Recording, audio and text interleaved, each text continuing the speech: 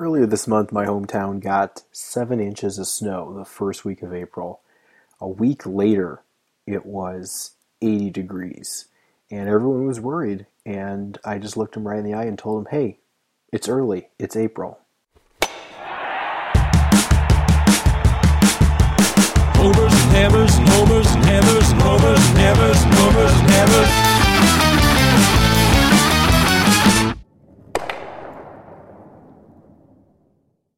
When it comes to the great baseball players, we all seem to sort of remember them and honor them in different ways. And we got three in mind that are close to the end of their careers. And the closest to the end is David Ortiz. He's obviously retiring this year. He's going to go through all the stadiums and sort of get the sampler of gifts that are customized, honoring other teams, honoring all the ways that he absolutely destroyed their pitching since about 2003. And I'm interested to see what Minnesota is going to get to him because what do you get the man that you already gave everything to? So Ortiz is an interesting one because we've clearly appreciated his body of work ever since he became a phenomenon for the Red Sox. And, I don't think there's anything more that really needs to be said. He's the best designated hitter to date in terms of, counting numbers, in terms of moments of the last 10 years, the World Series and the personality. Just he's when you talk about that 2000 to 2010 era, that's him. It's David Ortiz is a central figure. Alex Rodriguez, on the other hand, definitely more polarizing, but he was a little more known even than David Ortiz, where he came up, he played as a teenager, he played when he was 18. You don't see that much anymore, but he was always considered to be the next great thing. There was just something else about him, and he was great with Seattle, he was great with Texas, and he was great with the Yankees. And no matter pretty much where he went, once he got to Texas, he became the antagonist, baseball's antagonist, and you need those in the sport. You can't love everyone. And now we're getting towards the end of his career. It seems like he's going to play this year, next year, and that might be it. That'll honor the rest of the contract. And he's a little more interesting one because how do you think you're going to remember him in 5 years and 10 years? And again, he's another one of those stories that very similar to Barry Bonds in terms of the type of player that we thought he'd be, the type of player he was, and then the performance-enhancing drugs, the elephant in the room, which our opinion on steroids in 2000 have changed to our opinions in 2016. And I think we've all been a little more lenient and I think understanding of the reasons to use them, and vilifying them for simply taking them. I think we've kind of scaled back on that. But in terms of the misinformation where they say I didn't and then they did, I don't think we like that either. Which is so funny because through all this, based on reports, David Ortiz took performance-enhancing drugs too. Nobody cares. Nobody cares. What's the difference? Who knows what the difference is? But I think those two are more closely linked than we'd like to believe. Alex Rodriguez is obviously a better player, and they both have Hall of Fame numbers, so it's difficult to argue that. But the third one that I kind of want to, the players that you don't realize how good they are until they're gone, I think are the more regrettable players, at least for baseball fans, because when you look back and say, oh man, he was really good. And I think Kenny Lofton was a really good example of that, where you look back, you look at the numbers, you look at it, you put his numbers into the advanced statistics, and you say, wow, I missed Kenny Lofton. I didn't really get to appreciate his. And I think a good example of one still playing right now is Adrian Beltre, who he did not make an All-Star game until he was 31 years old. He had his peak years were really bad offensively because he played in Seattle where you just don't hit baseballs very well. He just signed a 2-year extension, and by all accounts, he wants to finish his career in Texas. And by the time he's done, he will probably have 3,000 hits. I don't think it matters all that much whether he does or not. But in terms of third baseman, there have been. I think Chipper Jones is probably the signature third baseman of the last generation, and you don't think of Beltre in that group right away. You have to look at the numbers, and you look at the Gold Gloves. I mean, he's won.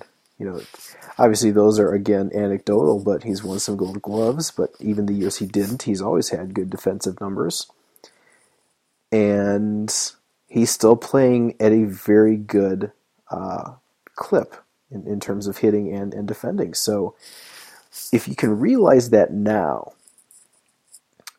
it may not be so tragic in the future. And I think Carlos Beltran is another example of that kind of. Maybe it's just players that last names begin with Beltr. If you see that type of player, just watch him because you never know what's going to happen. Now we're 3 weeks into the baseball season, and the curling season still won't die. We are now in the midst of the mixed doubles curling championship. The round robin has completed, and we have our playoff teams. 16 teams, USA, Canada, all those other teams that you'd expect are in there as well.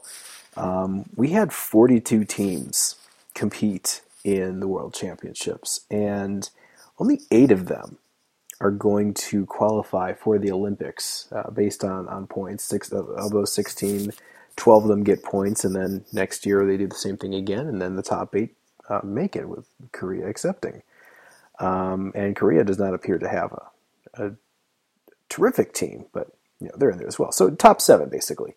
But 42 for a World Championship gives you a lot of teams that are really not, I don't think, World Championship ready. And it's great to see all the different countries participate, but I think it's really time to have relegation groups. Case in point, I hate to pick on people that haven't curled that long, but this is a World Championship, so you have to take the data and go from there. But anyone that was in the pool playing against Qatar had an automatic win. In the 6 games, they went 0-6. They scored a total of 4 points, and they gave up a total of 104 points. They lost a game against Russia 26-0 after 6 ends. That included 2 6-enders. And, they weren't the only ones. Serbia got outscored in the tournament 70-9, Belgium 72-11, Kazakhstan 59-17.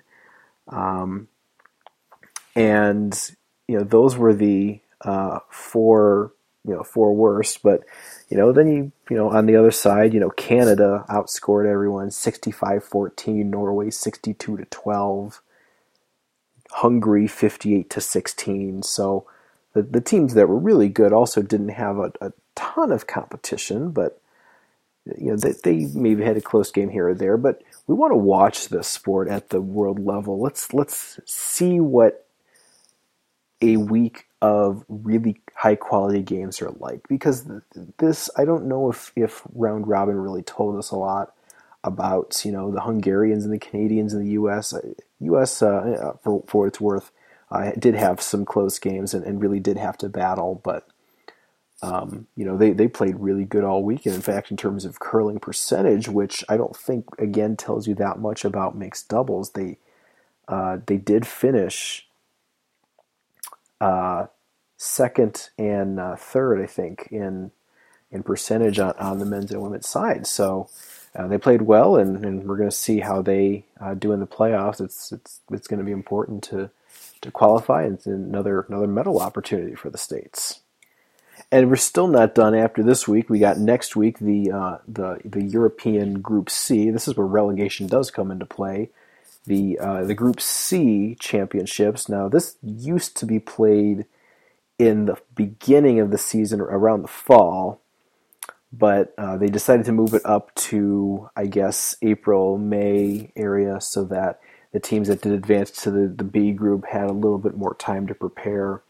Again, these teams really aren't anyone that's going to contend for world berth, so they're countries that are on the downside. The one that's on there that really saddens me is France is in Group C. I mean, France just didn't field teams for 1 year, so they got knocked back down, and so now they're awaiting a chance to get back up there. You climb back up there, see what you can do. But looking at the country list here: Andorra, Belarus, Bulgaria, Croatia, Estonia, Ireland, Iceland, Luxembourg, Slovenia, Romania, Lithuania, Spain, what did I say? Serbia, Austria.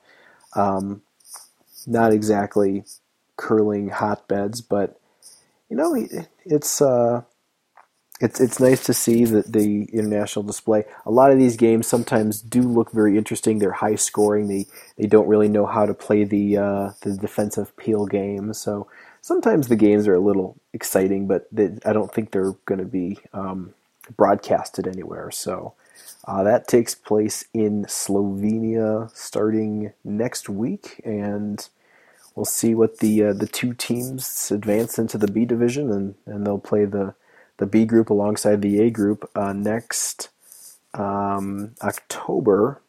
I think it's October or November, sometime around then. So hey, at least that's going on.